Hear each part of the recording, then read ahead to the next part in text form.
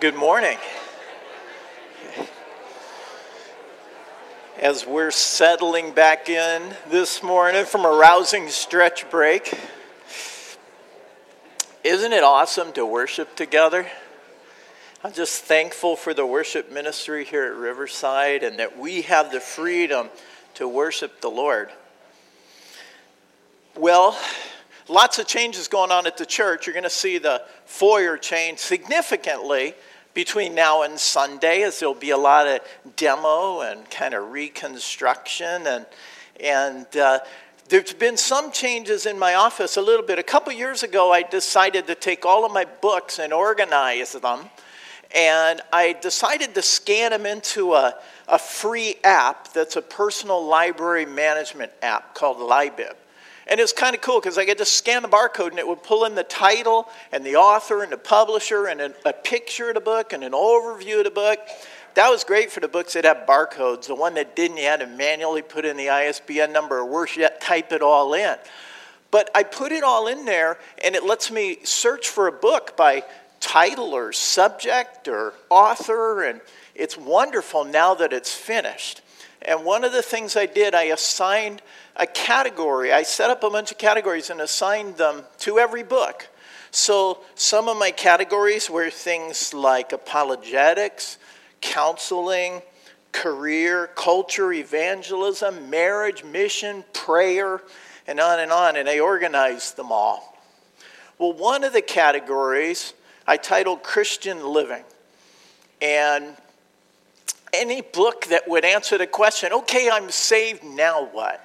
How do I live my life? Well, I kind of put that in Christian Living, and it turned out to be the biggest category of books.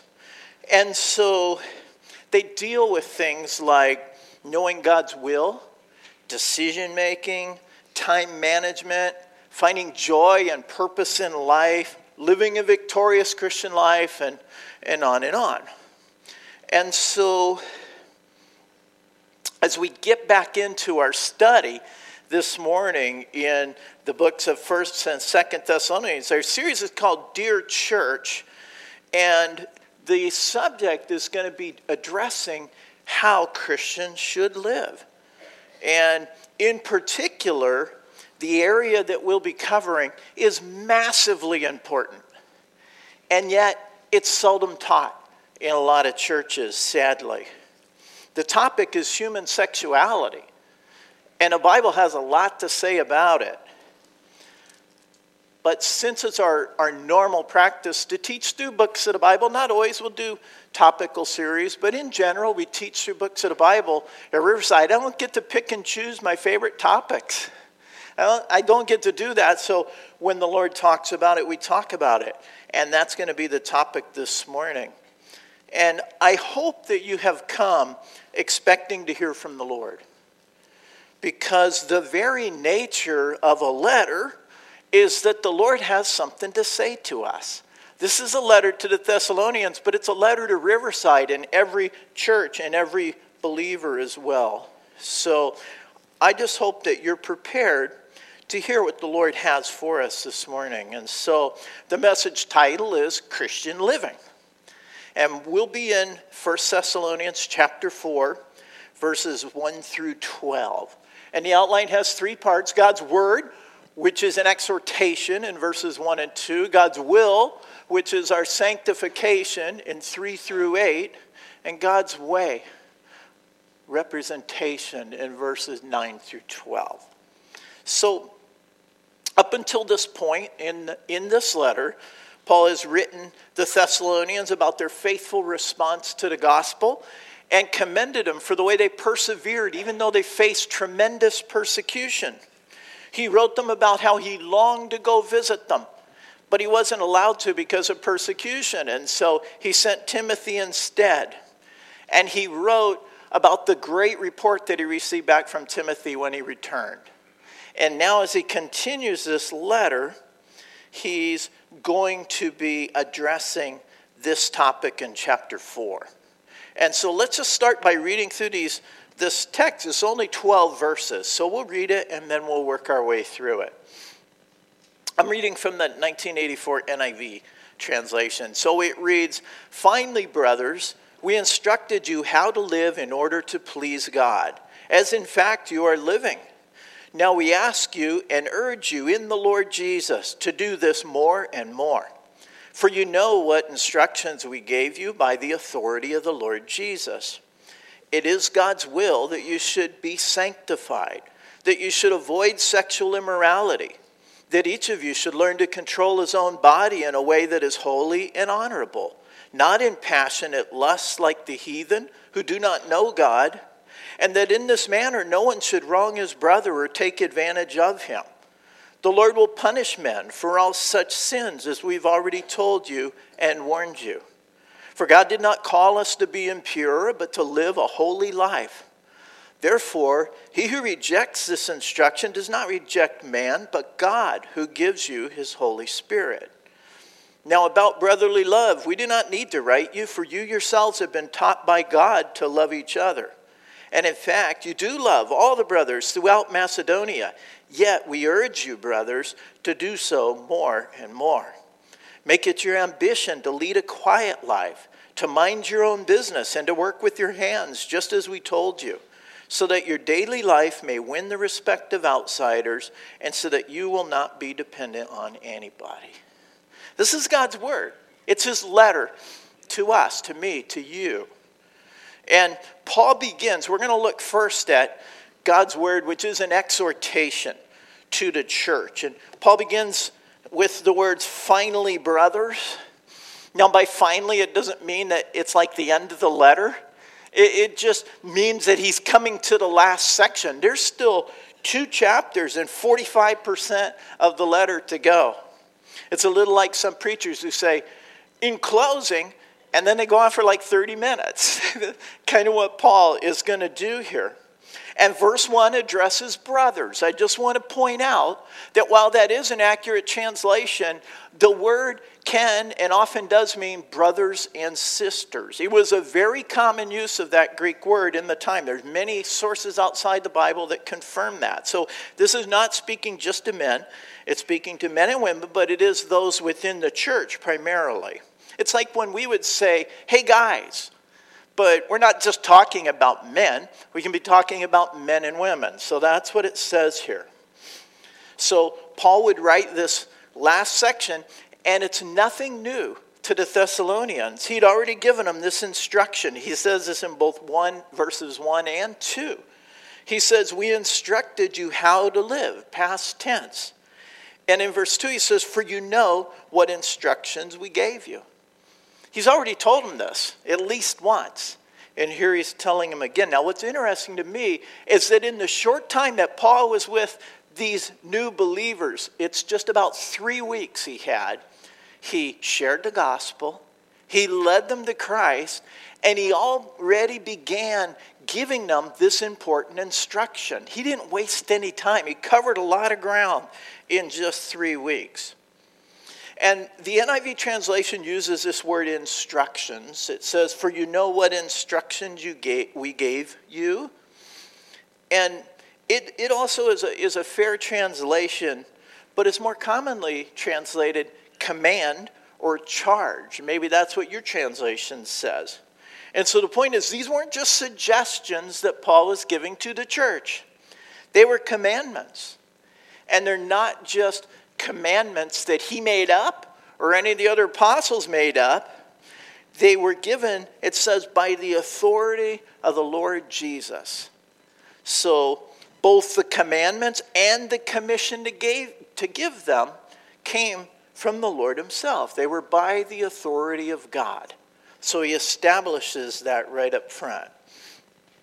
And we should also note, he's not rebuking the Thessalonians, as he had to do a number of other churches, like the Corinthians or the Galatians. Remember that? You foolish Galatians. He's not saying that here at all. He wrote, "We instructed you how to live as in fact you are already living." So he's saying, we already told you this, and you're already doing it.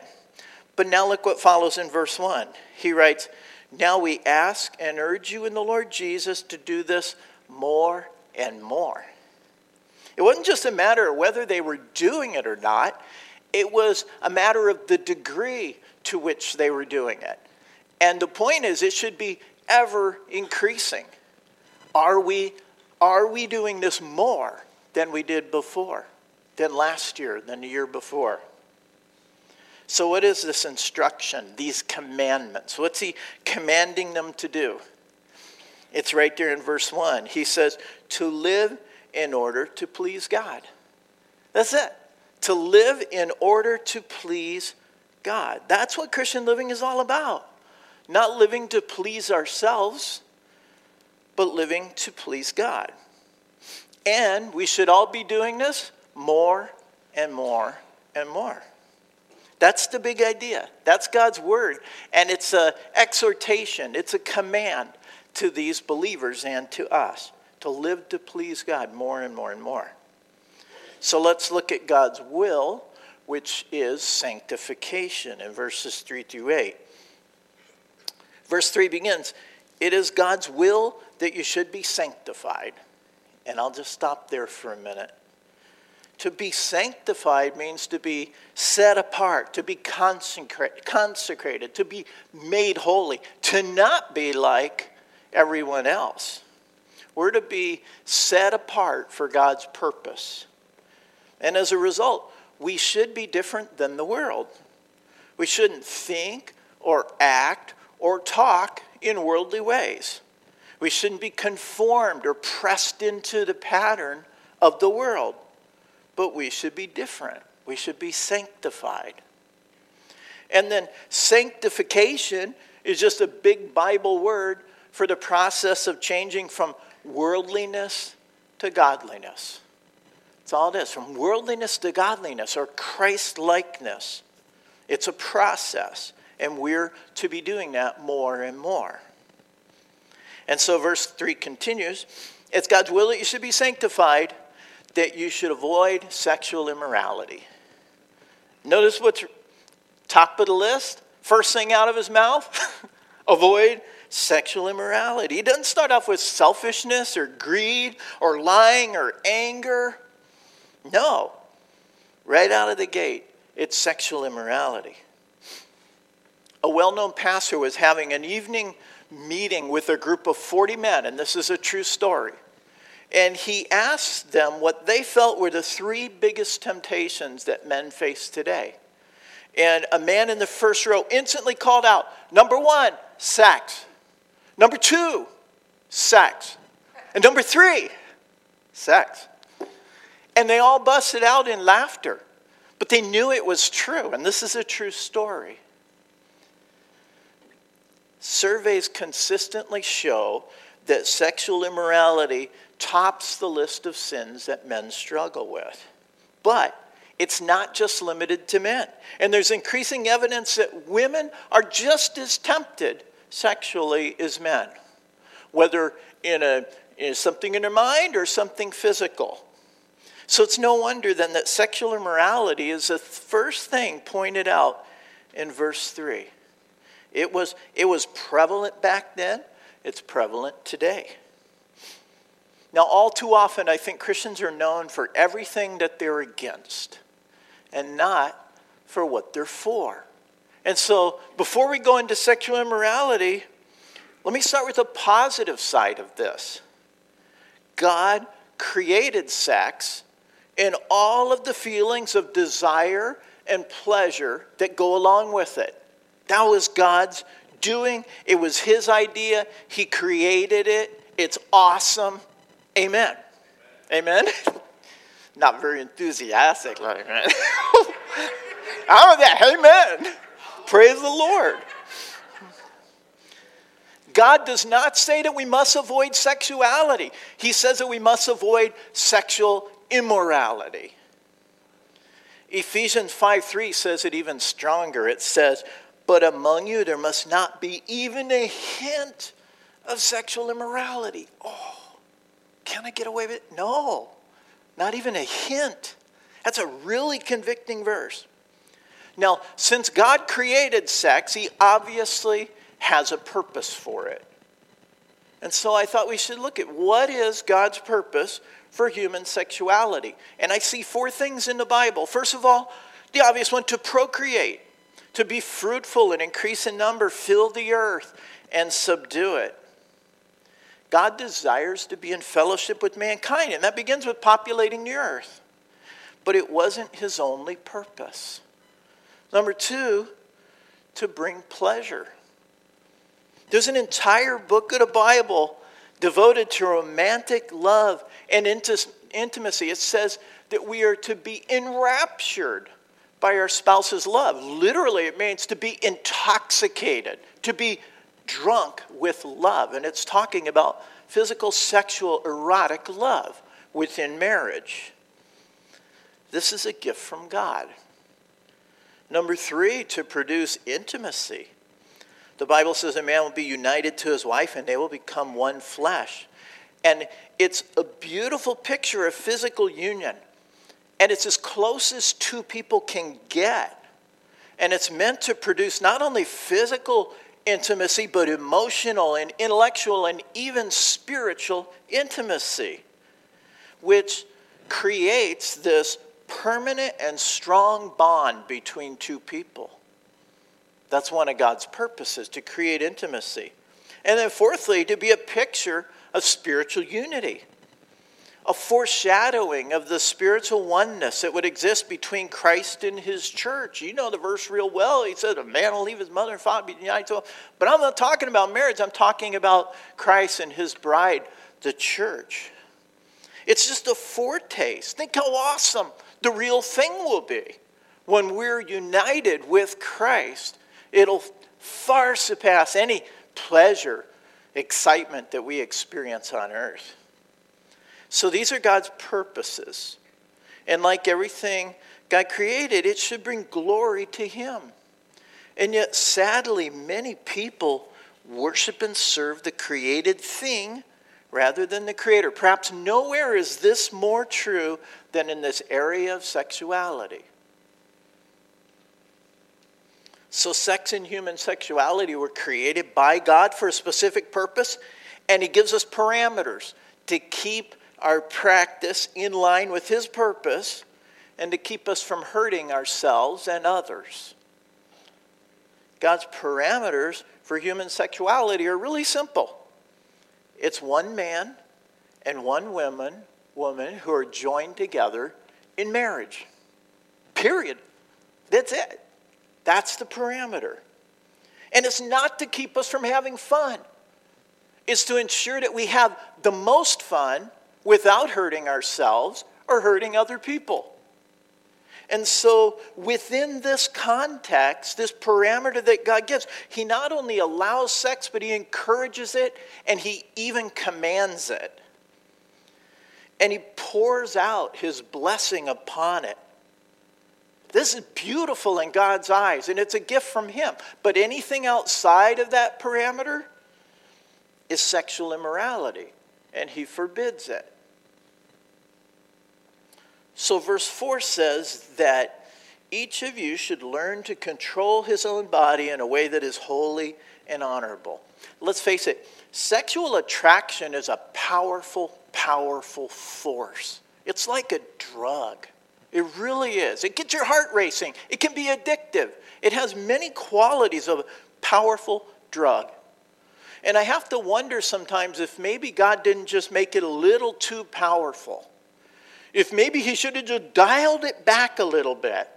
You know, just a little. But God doesn't make mistakes. He doesn't. He says so in verse 4, he says, each of you. Who's that? It's not just married people, not just single people. Sexual immorality is a temptation for young and old, men and women, married and single. And it comes in many forms. We looked at God's purpose in sex. Let's look at what sexual immorality would include. First of all, fornication, which is sex by 2 people who are not married. For instance, but not exclusively, premarital sex. It includes adultery, which is sex by a married person with anyone other than his or her own spouse. That's outside God's parameter. Here's a tough one. It includes lust, which has been called adultery of the heart by Jesus.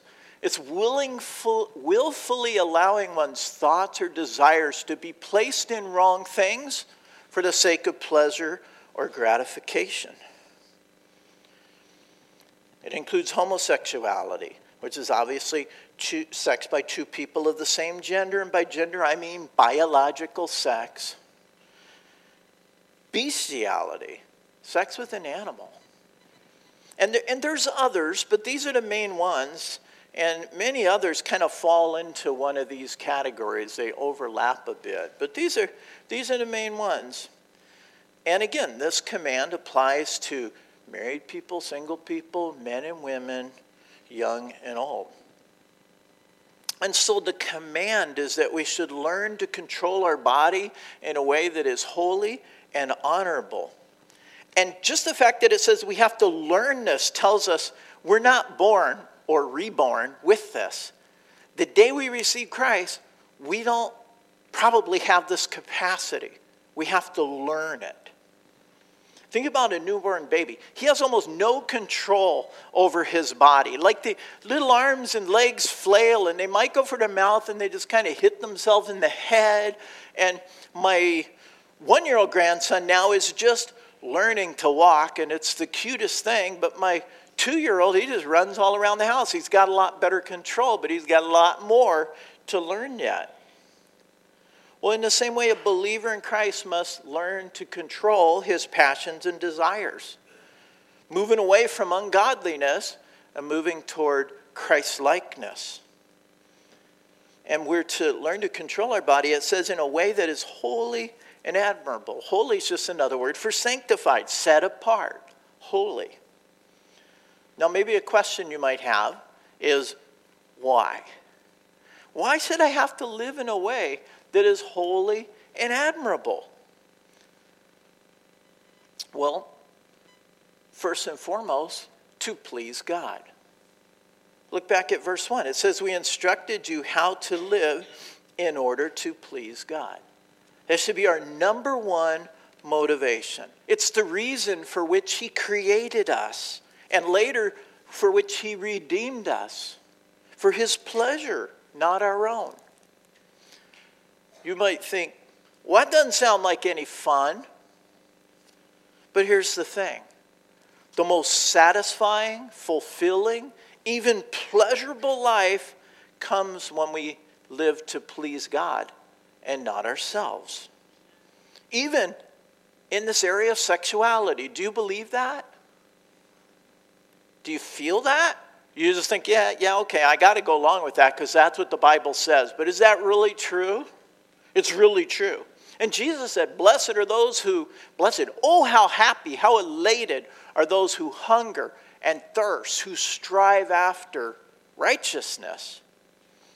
Now, don't take my word for it. There was a landmark study by researchers at the University of Chicago in 1994. And the title was interesting. It's called The Social Organization of Sexuality, Sexual Practices in the United States. And this was one of the most extensive studies at the time and to date. That's why they called it a landmark study. And it found this, that married, monogamous Christian men and women are the most sexually fulfilled class of people in the country. Did you see that coming? That's what they found. This had to just knock them backwards when they discovered this truth. They even went so far as to suggest the link between traditional values and sexual fulfillment. They said that their figures imply that, quote, an orthodox view of romance, courtship, and sexuality may well be the one way to sexual satisfaction. How about that? Now, this is not a Christian university. This is the University of Chicago. And this was their conclusion. USA Today picked up on it, and they wrote an article, and they titled it, Revenge of the Church Ladies. Well, isn't that special? Go church ladies, go church men. I love what this study concluded. We're to live in order to please God. And when we do, it's the greatest pleasure for ourselves. Godliness, holiness is living to please God. Sinfulness is usually living to please ourselves. So we need to look inward and we need to ask, am I living to please God or to please myself, especially in this area of sexuality? So verse 5 continues, not in passionate lust like the heathen who do not know God. We're to be different. We're to be sanctified. We're to be holy. I really miss the wit and the wisdom of the late columnist Pauline Phillips. She went by the pen name Abigail Van Buren, Dear Abby. 2 letters that she received, I think, kind of show the world's take on sexuality. The first one comes from a man who wrote, Dear Abby, our son married in January. 5 months later, his wife had a 10-pound baby girl. They said the baby was premature. Tell me, can a baby that big be that early? Wondering. Abby writes back, Dear Wondering, the baby was on time, the wedding was late. Forget it. Isn't that good? In another letter, a man wrote, Dear Abby, I'm having an affair with 2 different women. I can't marry them both. Please tell me what to do, but don't give me any of that morality stuff.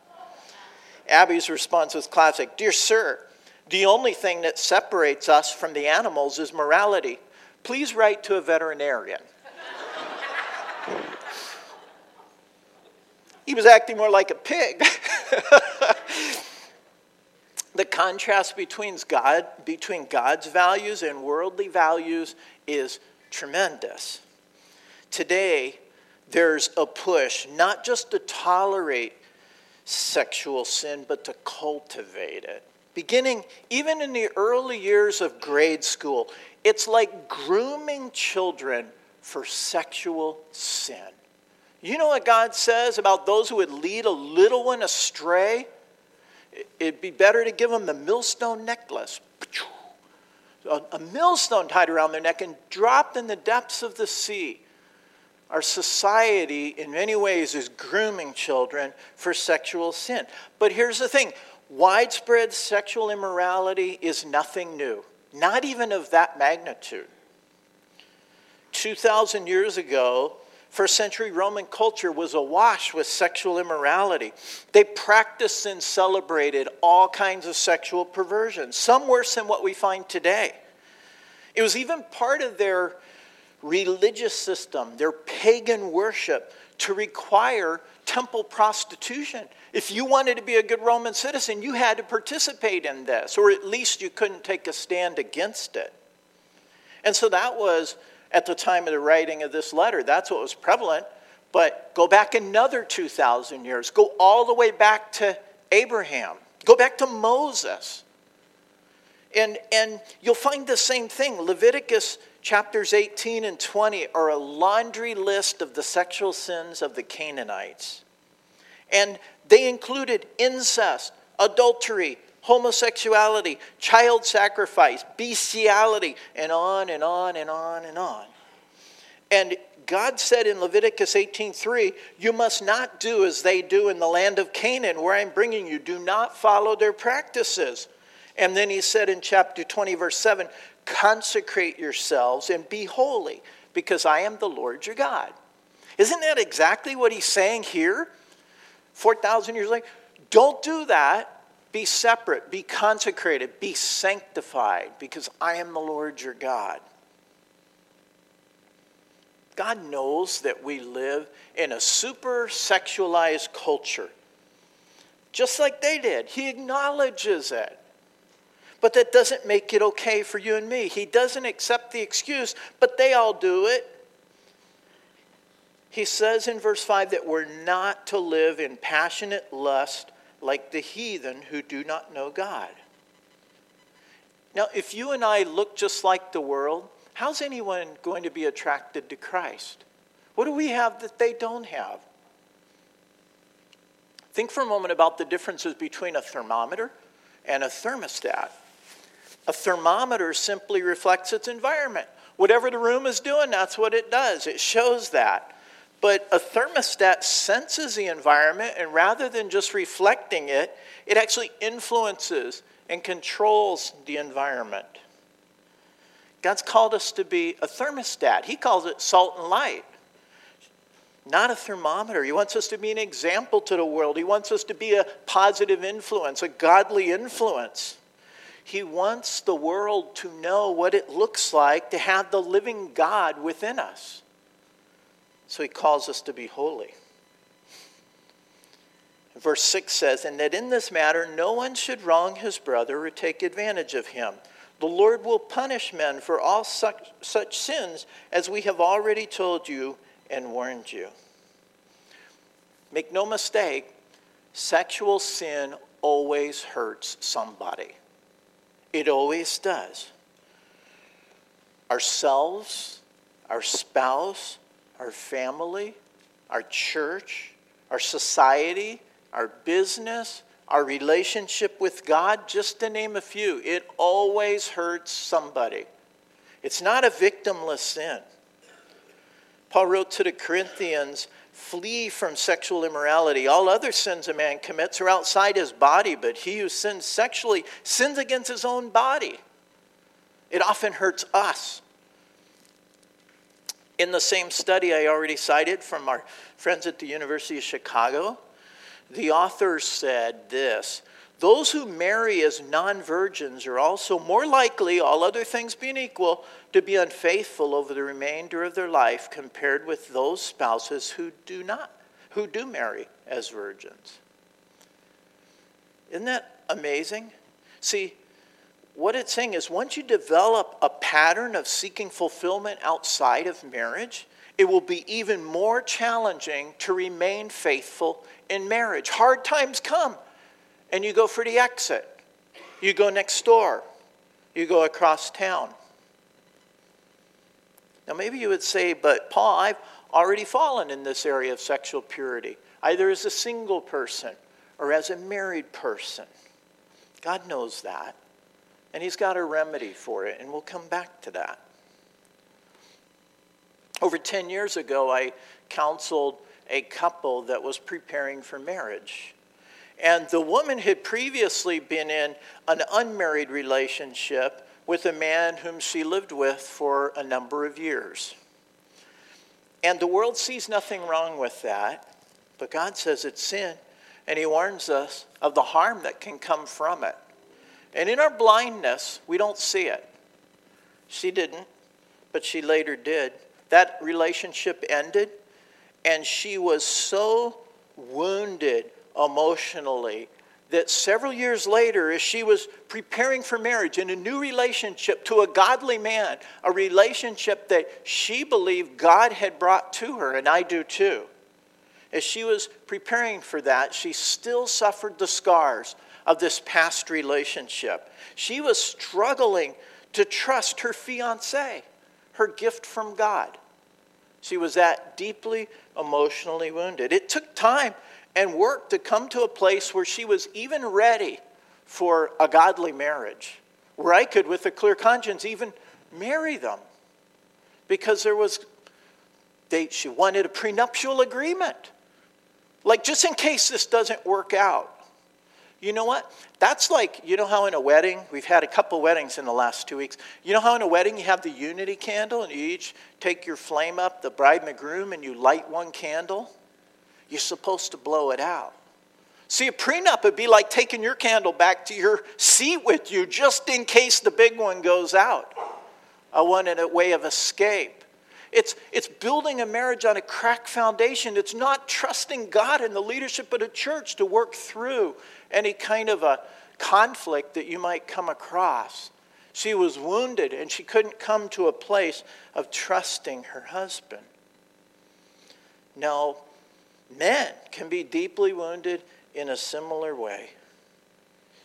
Now, this woman boldly, courageously stood before this church about 9 years ago and gave a testimony. And she pleaded with people not to follow her mistake. It was a very powerful testimony as God changed her heart and showed her. And she became sanctified. She saw what she had done. She changed her mind. She repented. She began to learn to trust again. So, we already saw one reason why we should live in a way that's holy and honorable, and that was God's pleasure. We're to do it to please God. There's a second reason in the second half of verse 6, and that is God's punishment. It says right there, the Lord will punish men for all such sins, as we have already told you and warned you. Now, he's not writing this to the culture, he's writing this to the church. Back in our study of 1 Peter, we talked about something called a moral hazard. Do you remember what that was? A moral hazard. A moral hazard is described as a situation where there's a lack of incentive to guard against risk when one is protected from its consequences. And so here's a couple examples. It's like having a safety net. You could say it that way. And it can lead to more risky behavior. So for instance, someone picks up a rental car and takes out full insurance coverage. They're probably going to be less careful with the way they drive the car because they know that if anything happens to it, they won't be financially responsible. It's created a moral hazard. Or in the business world, if a company believes they're just too big to fail and the government will bail them out, it can easily lead them to make risky, foolish decisions as a business. Even in the world of aviation, we now have airplanes that have a ballistic recovery system. Literally a golden parachute, a parachute that can be deployed at almost any time in an emergency, and it can lower the plane safely to the ground. And although it's been shown to save lives, the jury's still out because it's also seems to embolden pilots to take risks that they otherwise wouldn't because they know that if they get into trouble, they can just pop the chute and I'm out of it. A moral hazard. So does the fact that God is gracious and forgiving create a moral hazard in Christianity? Does it create contempt for his standard of righteousness? It shouldn't. Not if we understand the Bible properly, and this is in part where God's punishment comes in. Hebrews 12:6 says quite clearly, the Lord disciplines those he loves, and he punishes everyone he accepts as sons. Sometimes this punishment comes in the form of natural consequences. We do stupid things. Bad things happen just naturally, but other times it's a direct judgment from God. Well, wait a minute, doesn't God forgive me? Yeah, if you repent sincerely, he will forgive you, but there's a difference between forgiveness and consequences. Let me give you a couple examples. God forgave King David, but he didn't remove all of the worldly consequences, or actually his divine judgment for the sexual sin David committed. It cost him the life of his son. Another example, the thief on the cross. He repented. Jesus said, today you'll be with me in paradise. He saved him. He forgave him. But he didn't take him down off the cross and say, there, go on your way. He still had to pay the earthly consequence for his crime. So there's a difference between forgiveness and consequence. God can forgive us, and yet we can still suffer consequences for our decisions. The lady going into marriage, her lack of trust was a consequence of her earlier relationship. So Paul wrote to the Romans in Romans chapter 6, he said, so shall we go on sinning so that grace may increase? By no means. We died to sin. How can we live in it any longer? And then verse 7 in our text says, for God did not call us to be impure, but to live a holy life. He did not call us to be impure. I'm afraid that the church in America is losing its zeal for holiness. And so we've surrendered the battle choosing to believe that holiness just isn't possible. And so instead we take the easier route of sinfulness and forgiveness. It's summed up by the attitude, I love sinning and God loves forgiving me. What a team. But that shouldn't be our attitude. God didn't call us to be impure, but to live a holy life. Verse 1 in our text says that we're to live our lives in order to please God, and we're to do this more and more. Is that our heart? I mean, really, is that our heart? Is that your heart? Is that my heart? To please God more and more, to be more and more holy, to be more and more sanctified sexually? Or in our brokenness, do we try to do just enough to get by? How holy do I have to be and still be okay? Can I do this? Can I get away with that? That's often our sinful attitude, isn't it? Romans 8:8 says those controlled by the sinful nature cannot please God. We're to live our lives in a way to please God. And it says those controlled by the sinful nature can't please God. So a question is this: how hard are we really trying? Are we fighting tooth and nail for holiness in our own lives? Now, don't worry about society. This letter isn't written to them. It's written to us here in the church. So are you fighting tooth and nail for holiness in your own life? Or have you succumbed to the notion, to the lie, that it's just not possible? Listen to these convicting words in Hebrews 12:4. It says, in your struggle against sin, you have not yet resisted to the point of shedding your blood. How hard are we trying, church? This verse would say, we're probably not trying all that hard. We're too easily giving in and going the route of willingness and sinfulness and forgiveness. That's our path.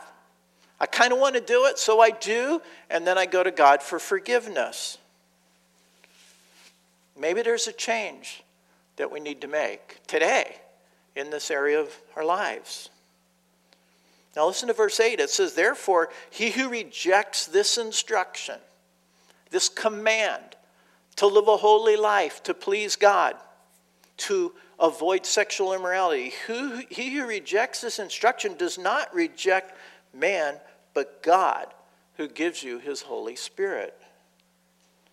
Now, when we place our faith in Christ, God immediately gives us eternal life. He forgives us our sins and he gives us the Holy Spirit, but he does not automatically, immediately make us holy. We're forgiven, but we don't become instantly sinless. In fact, we don't ever become sinless in this life. Yeah, we're living in the modern day equivalent of Canaan and Corinth, but God has given us something that they didn't have. And it says so right there in verse 8. He's given us his indwelling spirit. And with that comes the power to overcome sin and to live a holy life. Not perfectly, but increasingly, more and more and more. He gives us that power by his Holy Spirit. So if we reject the call to live holy lives, if we assume it's just not possible, or worse, it's not even necessary, then we're rejecting God, who gives us his Holy Spirit and calls us to live a holy life more and more. Now, I don't come to you as one who's faultless in this area. I'm not. And no pastor is. No pastor is.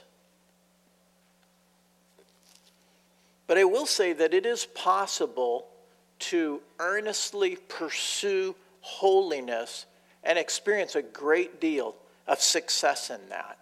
And ever increasing progress in holiness, even in this area of sexuality.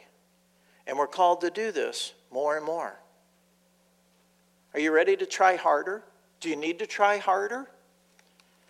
If you are, a book that I'm finding to be really helpful is titled Personal Holiness in Times of Temptation, and it's by Bruce Wilkinson. And in it, Wilkinson lays out a very practical plan for personal holiness. I love how he approaches the subject. It's a workbook of sorts. Joe Stoll said, read this and your life will never be the same. So how hard are we trying? Getting a hold of this book would be a simple step in the pursuit of greater holiness. Personal holiness in times of temptation. So God's will is sanctification. His will is that we live a holy life. Let's look finally at God's way.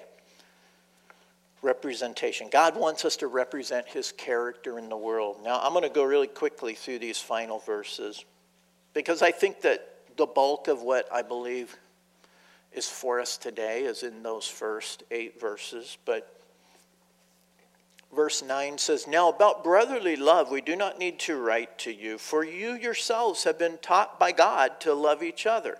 And in fact, you do love all the brothers throughout Macedonia. Yet we urge you, brothers, to do so more and more.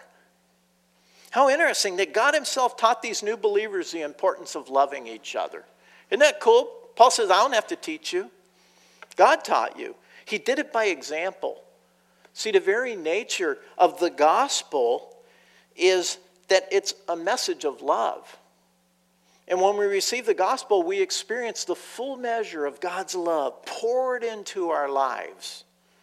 It teaches so much about what love is, what it looks like, and more importantly, what love does. It's self-sacrificing. And Jesus said, as I have loved you, so you must love one another. And notice they were already doing this too. And they were doing it in an exemplary way. We saw in chapter 1, like all over Macedonia, the whole region, everybody had heard about their faith and their love for one another. They were exemplary. Yet Paul urges them to do so more and more. Again, it's not just a matter of whether or not you're loving your brothers and sisters in Christ, whether or not you're loving a brother or sister in Christ. It's the degree to which we're doing it. It should be ever increasing. Our love this year should be more than our love last year for one another. In demonstrable ways. Ever increasing. So, he says in verse 11, make it your ambition to lead a quiet life, to mind your own business and to work with your hands, just as we told you, so that your daily life may win the respect of outsiders and that so you will not be dependent on anybody. This is how we're best represent God and to influence the world around us. Now, I think it sounds kind of counterintuitive. It certainly sounds counter to a lot of what we see. Leading a quiet life, minding our own business, working with our hands, having a job. This isn't a passive life, though. It's an ambitious life. It says so right there. Make it your ambition. In other words, like actively strive for this. But the focus of this ambition should be more on ourselves than on others. It should be more on what we're doing than what those pagans out there are doing. It's so easy to put all of our ambition on what they're doing and not ourselves. This says we won't win the respect of others by a condemning, confrontational activism.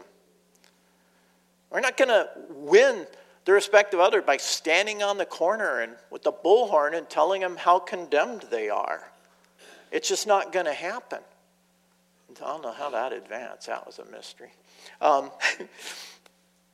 It says we'll win their respect with a quiet life, a life of love, faithfulness, and holiness. Now, this doesn't mean we shouldn't engage the culture, but what it does mean is that we should temper our approach.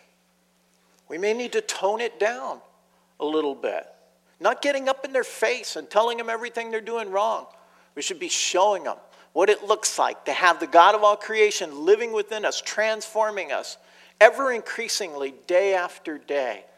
Let that be a big part of our witness. And so our lives are to represent the character of God, and God is holy. He said, be holy, because I, the Lord your God, am holy. So let's just Let's just wrap this up by recapping a few of the important points in here. This is God's letter to us, and we are called to live a holy life and to do so more and more. This isn't a suggestion, not a recommendation. It's a command, and it's a command from the Lord Jesus himself. God doesn't say to avoid sexuality. Whew. He says to avoid sexual immorality, and there's a big difference. God's parameter for sexuality is really simple. One man and one woman who are joined together in marriage. Anything outside of that is immorality. And again, God doesn't do it to keep us from having fun. He does it because he wants us to have the most fun without hurting ourselves or someone else. And the study showed, you want to have the most fun? Follow God's plan for sexuality. We need to consider, am I living to please God or to please myself, especially in this area of sexuality? Remember, the most satisfying, fulfilling, even pleasurable life comes when we live to please God. Jesus said, blessed are those who hunger and thirst for righteousness. So who am I living to please? Where do I need to make changes? And along with that, how hard am I trying in this area of personal holiness? Is it time to try harder? Because the fact is, we can overcome the sin that has mastered us if we truly desire to do so. God has given us the resources. We have the power at our disposal. I'm not saying we can be perfect, but we can stop being slaves to that pet sin. He's given us the power, but he won't do it without us. We have to surrender to his will, to his spirit, calling upon his power, and then he'll do it. He'll give us that power to overcome that sin. So how hard are we trying? Get a hold of Wilkinson's book, Personal Holiness in Times of Temptation. There's a difference between forgiveness and consequences. Yes, the Lord forgives us, but he doesn't always remove all of the consequences, whether natural or divine. He disciplines those he loves, and he punishes everyone who he accepts as a son. It's for our good. The Spirit gives us the power to overcome sin and to live a holy life. Again, not perfectly, but ever increasingly. And we should see this happening in our own lives more and more as we look back about the past year, the past 5 years. We should see progress in this area. And finally, our lives that represent the character of God. And God is holy. We're not to conform to the pattern of this world. We're to be sanctified, to be set apart, to be holy. So as you're considering these things, maybe you'd say, yeah, I have fallen in this area of sexual purity, even this morning, this week, this year. Then we need to confess that to the Lord. It's the Lord we've offended. We need to also confess it to others who we have offended. And you know what? God stands with open arms, ready to forgive. He came into the world not to condemn the world, but to save the world through Christ. He came to cleanse us from all sin and unrighteousness. He can remove that sin as far as the east is from the west. David, at the end of his whole episode, said, "Blessed is the man whose sin the Lord does not count against him." So he's a God of new beginnings. It doesn't mean that there won't be consequences, but there will be forgiveness and a new path toward holiness. Praise God. Would you pray with me? Heavenly Father, we thank you for your word. And Jesus said this as he was praying for his church, for his disciples. He said, your word is truth. Sanctify them by your truth. And that's our prayer, God. Sanctify us by your word, by your truth. Use it to pierce our hearts and to convict us of our unrighteousness. God, forgive us for the sexual immorality in our lives. Forgive us for the times when we look probably more like the world than like Christ. For the times where we stop trying or even wanting to be holy. Wanting instead to enjoy the pleasures of sin. God, forgive us and give us a new start. Give us your power to overcome the sin that has mastered us. Help us to live holy lives before you and before a watching world, God, that they might see you in us. God, we want to do this to please you and for your kingdom and for your glory. And so we pray this in Jesus' powerful name. Amen.